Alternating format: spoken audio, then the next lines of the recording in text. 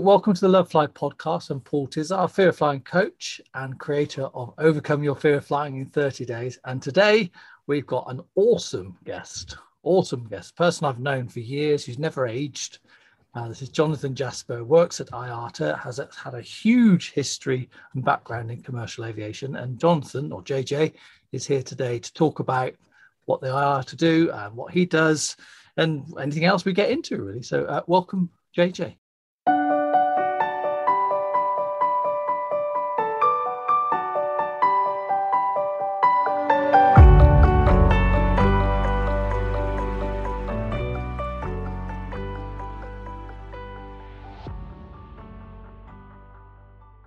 Thank you, Paul.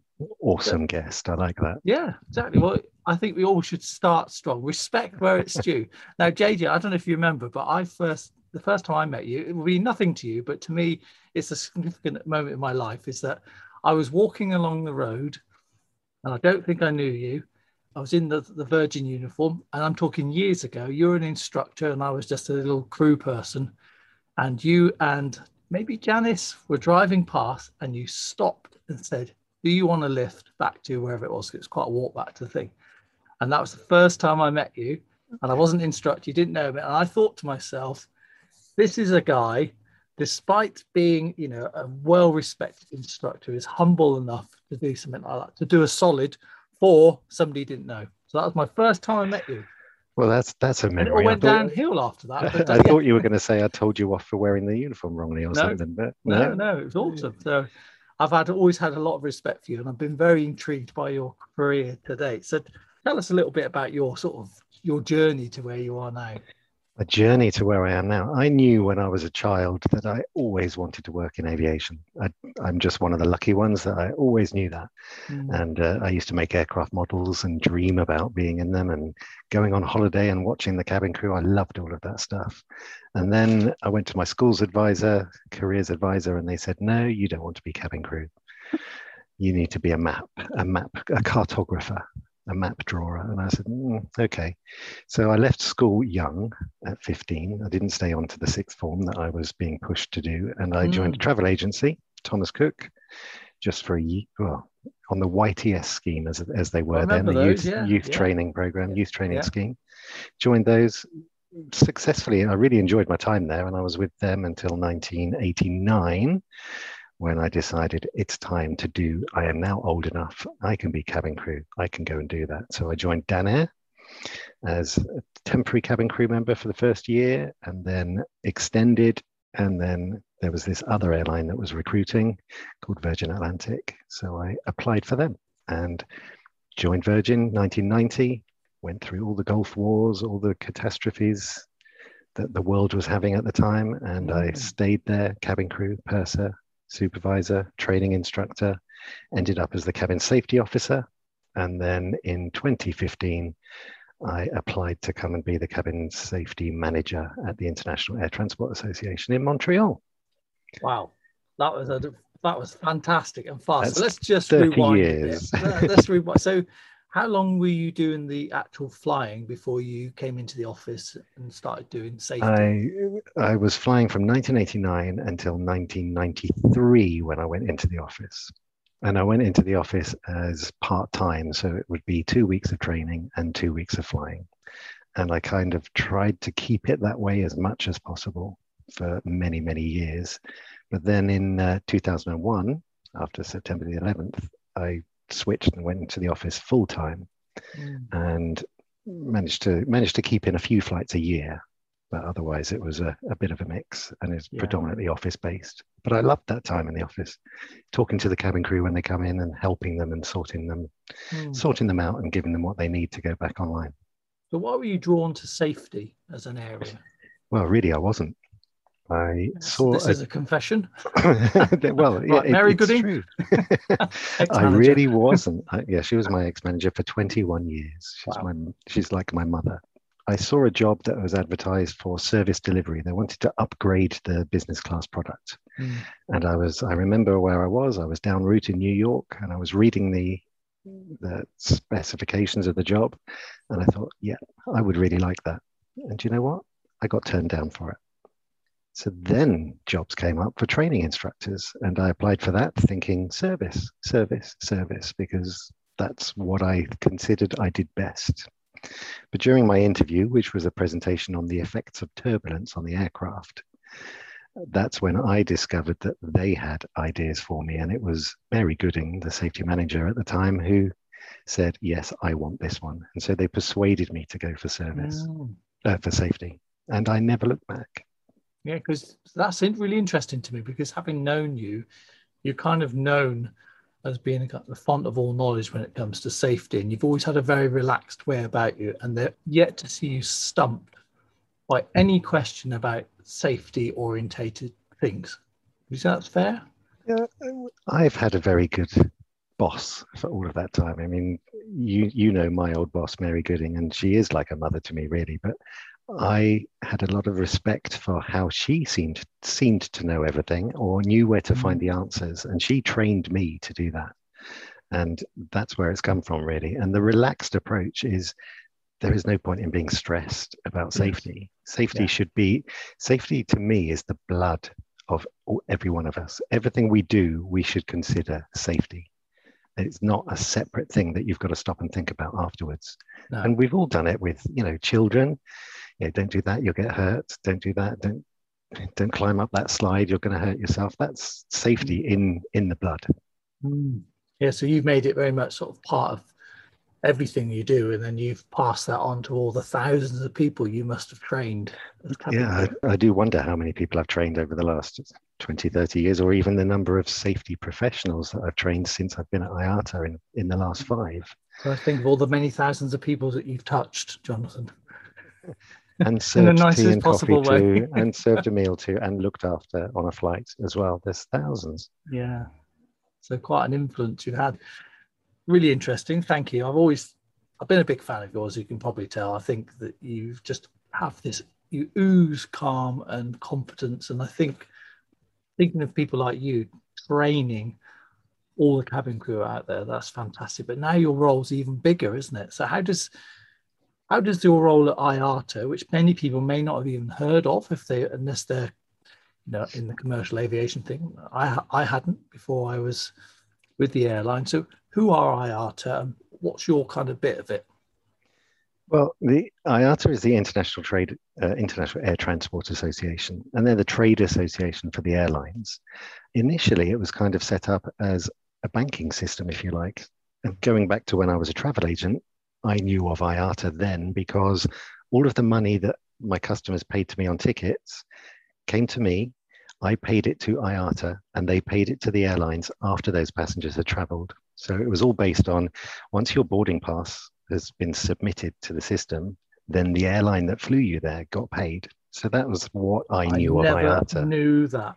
And that's predominantly the main business that IATA is in, is facilitating travel between airlines. And you think now you buy a ticket on one airline, you end up flying on another because it's a code share system, and the money still has to go through the clearinghouse to get into the right hands at the end of it. So it's a kind of a layer of protection, I guess, by the sound of it. Yeah, and it's very much, what it's progressed to is, in order for an airline to join IATA, it has to comply with a set of standards that IATA defines. And that's where my role is now, is writing the standards within the cabin that airlines have to adhere to. And we look at all the regulations around the world, and we take the best bits that we can and we merge them together and we say, this is the standard that is required of the cabin crew training. This is the standard that's required of the onboard announcements. This is the standard that's required of any safety issue on board the aircraft that all of our members have to deal with. And they get checked every 2 years. And if they fail their audit, they're expelled from IATA. And what will that mean to an airline? And that would mean to the airline that they're not part of that banking clearinghouse, if you like. That's the key driver, but they're also not able to get the support from IATA in any of their issues that they're facing with or dealing with. So you've got quite a bit of power then, actually, haven't you? Well, and a lot of people think we're a regulator. A lot of people think that we regulate air travel. We don't regulate. It's a set of standards that everybody has to comply with in order to be a member, which in turn means that passengers, when they're traveling, can be assured that an IATA member airline is providing this absolute minimum level of service. That's what we're doing in the safety side of it. And then the other aspects of my work are helping airline safety people understand the safety management system process.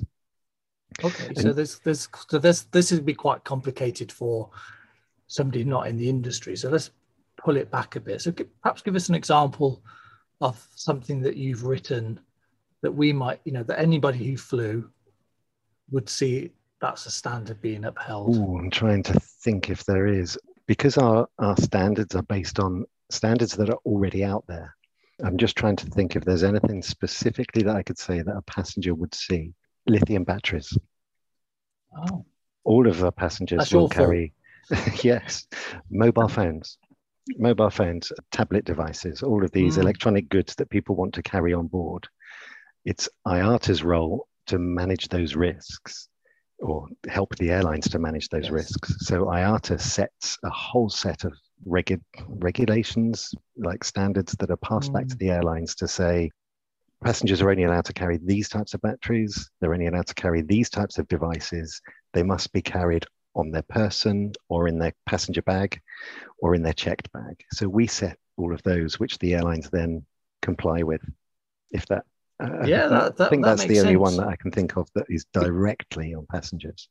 So that's just one. That's like the tip of the iceberg, isn't there? So I'm guessing there's probably lots of things over the years where you've influenced it, and it's all with the aim of keeping us all safer. I joined in 2015, and before that, all of these rules existed. It's since 2015. I'm trying to think of other things that have crept in because technology advances, cabin innovation advances. And as an example of something I've done today is I had a talk with somebody who's got a very innovative seating design, and they're trying to get it on board the aircraft. And they contacted me personally through somebody else and asked for my advice on their product and whether it's viable. Yes. And I'm looking at it from the passenger's point of view and the crew member's point of view and giving them advice to go away and maybe change their design a little bit so that we don't see these things that we see on all these various social media posts as crazy designs. Yeah. We see things that passengers are going to enjoy being in. But also meet the safety standards and the weight requirements and all that sort of stuff. And that the crew are not going to injure themselves working with, which is another issue. Or hate being there. There's been a few seats in history. Yes. People are like, oh, those damn seats. Yeah, not that they weren't safe, but they were just ugly. It's really that. Yeah, and the crew that hated the seats that we're talking about, and we're not going to say into specific ones, but the crew that hated the seats that we're talking about, they hated it because the passengers hated it. And if the passengers hate it, then the crew are affected by that and they want it changed, but it takes such a long time to change anything. So what's the best bit of your job now? Where do you see that you have the most kind of influence, if you like? Influence? The best bit about my job, I mean, COVID has been a total fight for everybody. What I've seen has changed with the way that we've done things is we're talking more directly with passengers if we can, and more directly with cabin crew members. And it's really encouraging when I can issue something to the cabin crew communities and it's accepted and it's taken as, thank you, you are on our side. You're helping us as much as you can. That's been the most satisfying part of COVID for me. I mean, when COVID struck and we were all told to go and work from home, and I've been at home for 1.5 years working, I really thought I was going to be quiet, because what happens in cabin safety when there's this pandemic on and nobody's flying? Yes. Well, it's actually been very much the opposite. I've been busier than ever before, trying to engage with more people and more different teams and departments around the world to try and make sure that airlines have got what they need to carry on flying. Yes. And passengers have got the information that they need to carry on flying safely during COVID, which is a different type of safety to what I'm normally dealing with. Yeah, indeed. I mean, I've seen some of the things that you've put out, and perhaps listeners to this podcast, which are all over the world now, so thank you, might be wondering how they find these things. But so one of the things I saw that came out that was published. Maybe it came from you on LinkedIn, or it could have been from somebody else, but there was a lot around the air and how that's recycled and how things are COVID safe. Could you perhaps give us a bit of, I'm assuming this is something you probably know a lot about, but yes, you do. Yeah. So I thought it was from you. Yeah. So perhaps you give us a bit of a flavor, because I know this is a thing that people are thinking about, because you can fly at the moment, aren't you? It's just that less people are doing so. But also there was always this thing around the air quality. So maybe if I shut up and let you. I mean, the air quality, it's very much an engineering side of things, but we've all worked on board the aircraft. You and I have worked on the aircraft before, and we know that the air is air conditioned to give you pressurization in the cabin. So nothing has changed, but what the research has shown is that the air is coming in from outside. It's going through the HEPA filters, which I've got one in my home to keep the dust down. So a HEPA filter will filter out particles. But I only bought it last year, so I've managed for a long time without it. Plane reclaimers. It's actually made by Honeywell, which make aircraft parts as well. So I trust it. Air comes into the cabin, it's filtered, it's used, and then it's taken out through the floor. And if you've ever heard a hissing noise down by your knees or down by your feet, that's the air being drained out of the cabin, and it goes back through the air conditioning cycle to be cleaned again and put back in with a mixture of fresh air from outside. So it's about a 50-50 mix. And those hissing noises that you hear on larger aircraft particularly are the air being changed, and it's about every 2 to 3 minutes.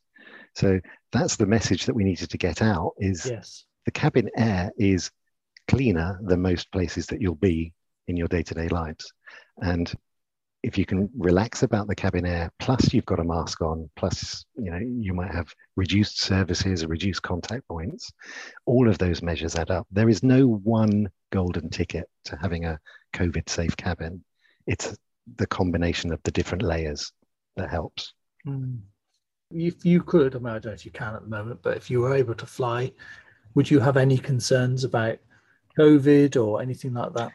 Absolutely not. I mean, would I look at where I was going to? I do keep a track of which areas of the world COVID itself is spreading, but I'm not concerned about the traveling to there. It's the being there and what additional measures I'd need to take in my daily life when I'm there. It's not on board the aircraft that's a concern at all for me. I can keep my hands clean, I can keep my face covered, I can keep my distance from somebody else. I take my responsibility when I'm in a travel environment. So presumably, if people are able to travel right now, there's nothing stopping them because of all the things that you're talking about, and every airline's adhering to that as well. Yes, and we've also issued more recommended standards to airlines to monitor and enforce these requirements that the aviation regulators have set. Different countries have done different things regarding air travel, but overall we're following the same as the International Civil Aviation Organization, which are our neighbors in Montreal, and they're United Nations as well, working closely with the World Health Organization. So we're speaking to them, we're matching our guidance to them, we're influencing them in what's able to be delivered, and there are a global set of rules that apply to aviation. I think anybody listening to that's going to be massively, massively reassured by that, because that's such a great message, isn't it?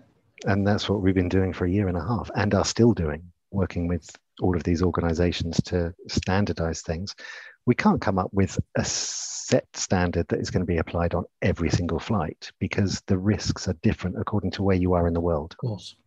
And vaccination is really helping us here. And thanks to any of our cabin crew who have participated in the vaccination schemes while they've been laid off from their work. Yeah, which goes to show how sort of versatile they are, because we've had so many different people come on the podcast, which has been great, and we had one guy on here who's a nervous flyer, very technical, so he would love to hear about the stuff you're talking about. So maybe just for that, for a lot of people who have fear of flying, the technical side can really help them, and technical research is really helpful. So could you tell us where people could read some of the stuff that you've been publishing? All of the stuff that I publish is on IATA.org. Some of the stuff that is aimed at airlines for their safety management processes is a commercial product, so you have to pay for it, you have to buy it. But I do have 2 sites on IATA.org, One, cabin safety, which explains what I do within cabin safety, and another one for consumers, for passengers. That's actually quite a hard one to find. So if you do want to look at what IATA does for passengers, you go to the IATA.org website, you look for you and IATA on the right-hand side, click on that and go to passengers. And that's where you'll get the information indirectly from me about what's going on with the aircraft. And we have a comms team that work on that. There's a lot, like a ton of stuff in there that people can look at, I guess. Yeah, I mean, there's stuff in there about lithium batteries. There's stuff in there about traveling with children, using cots, bassinets for infants, children, seatbelts, kind of high level stuff. And a bit more detail is on the cabin safety site. But yes, we're not keeping any of our work secret. We just make sure it's aimed at the right people at the right levels. Yeah. And I guess it's pitching the information for people who are going to read it, who are going to look on that. And so now, hopefully, the people that listen to this will then go delve into the site and have a good old mooch about. On that site, if they go to programs safety, they'll see everything relating to safety, everything that goes on, not just cabin. I mean, cabin has its own page, but there's a whole lot of other information about what we do to prevent accidents happening in the first place. And lots of guidance and materials for pilots about flying in certain parts of the world and so on. It's all on IATA.org for them to take a look at. So yeah, by all means, browse around. Yeah, I think that'd be good, because I know many people, the fear of flying is that they do the technical research, and quite often in the absence of other information, they'll probably go onto YouTube, and there are some good things on there, but there's also some rubbish. There's lots of material out there. There's lots of stuff, unfortunately, in the media, which isn't always quite accurate. So I think that's very helpful, because they can go straight to source with you. And so IATA.org and have a good old look around. Everything that's on there has been validated and is legit. And as we are a trade association, and we're representing our airlines that are our members, and there's 293, I think, this week. So everything we do has to be endorsed by them. Everything we do has to be led by them. So it's the Airline Trade Association. It's not me sitting up making rules. It's me representing them in the rule-making process. Yeah. So it's a real collaboration, and the site, they'll find lots of information on there. Oh, that's great. That's really great. And particularly now I can reference it again, because I remember talking about the HEPA filters, and I just referenced your website, because I was like, it's here. You can look at it. You've got nice little videos. It's some great stuff. You should be very proud of it, because I've referenced it a lot. I think it's amazing what you do. Thank you. So let me ask you some random questions, Jonathan. Okay, Jasper. Random, on the spot. Right. If you had to give, based on all your years of being in commercial aviation, some advice or tips for people who have been frightened of flying, what would you say?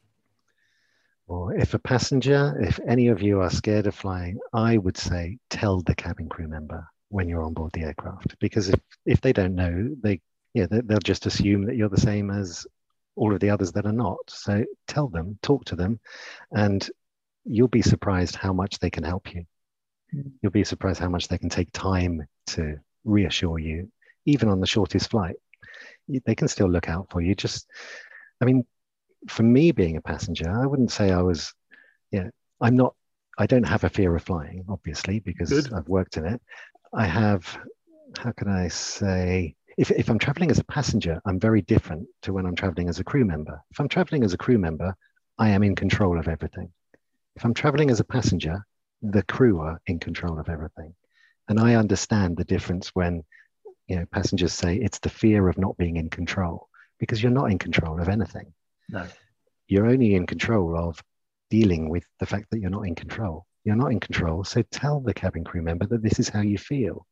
And then you've given them the control to help you back. What sort of things would you expect them to do? I mean, we have had cabin crew on here who have talked about things that they particularly do, including, do you remember Max Longing? Yes. Yeah, he was on. He was great. He was talking about what he's been doing during the pandemic as well, but he was giving some of his tips, and Sarah came on and gave their sort of tips. But what would you expect any cabin crew person could do to help somebody? Well, I'd certainly expect a cabin crew member to acknowledge my presence and my fear, if you like, and not belittle it. I'd expect that totally all the way through. I wouldn't expect them to sit down with me for the whole flight, because we can't deliver that type of promise. On a longer flight, yes, I'd expect them to come up and have a chat. I'd expect them to maybe take me out of my environment and bring me into theirs for a bit on a longer flight. Not really possible on a very short flight. And it's over and done before you've even had time to Are you eat suggesting that your they meal. should take passengers into crew rest? Is that No. have I misread this?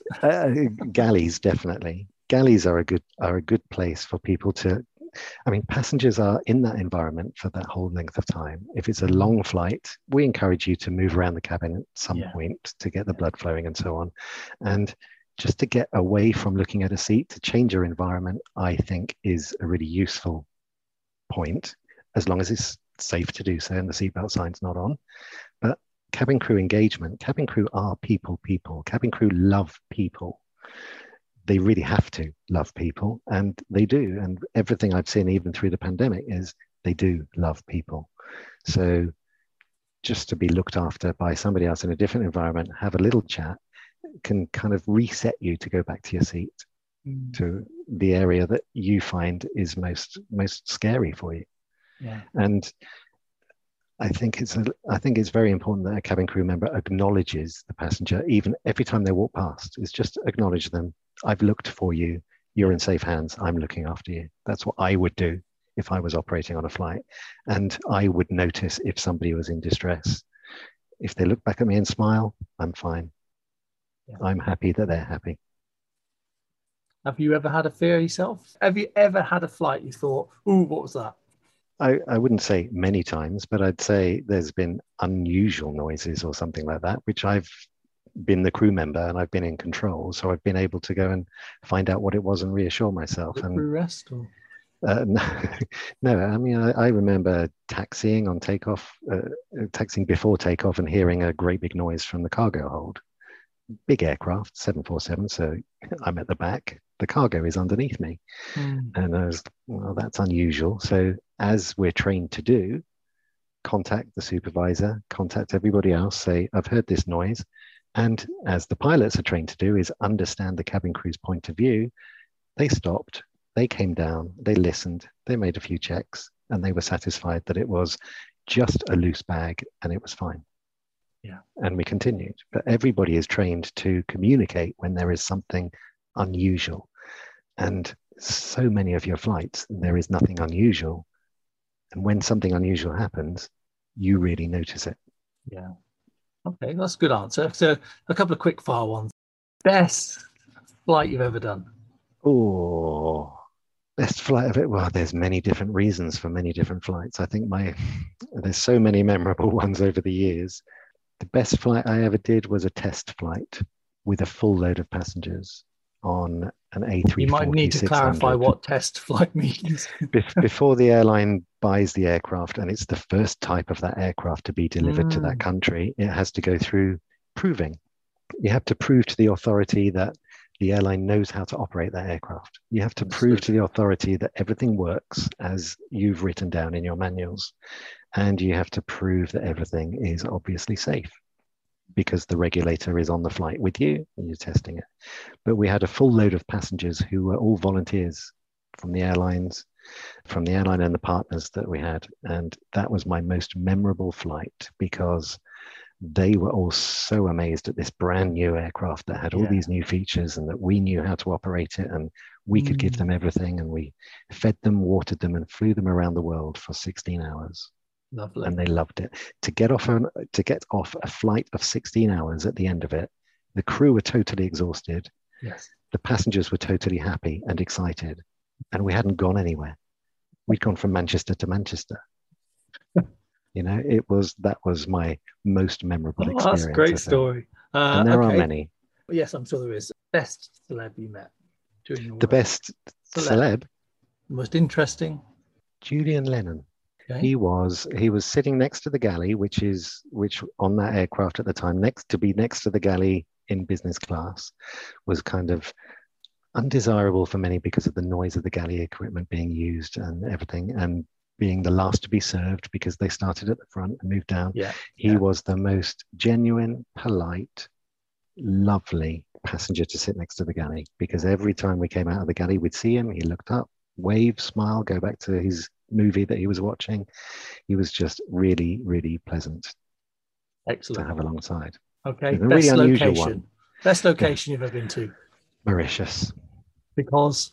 Location-wise, Mauritius, it was one of these promotional trips, but the hotel was just amazing. The infrastructure I noticed on the island was just so clean and so beautiful, and the people were just so impressed at the variety of people we'd taken there and how they could look after us, and that really touched me.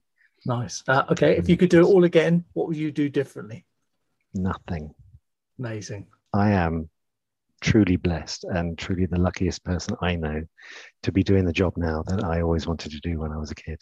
Oh, that's amazing. That is, we should probably finish just there and not say anything else. That is great.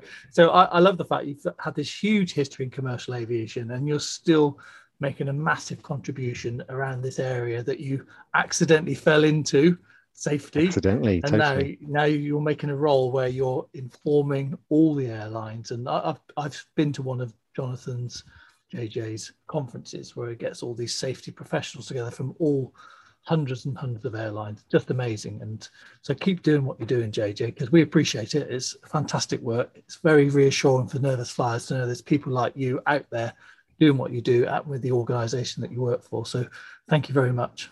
No, thank you. And thank you for listening. No, you're great. You were great. You can come on every week. Fantastic. I feel calm just talking to you. Anytime.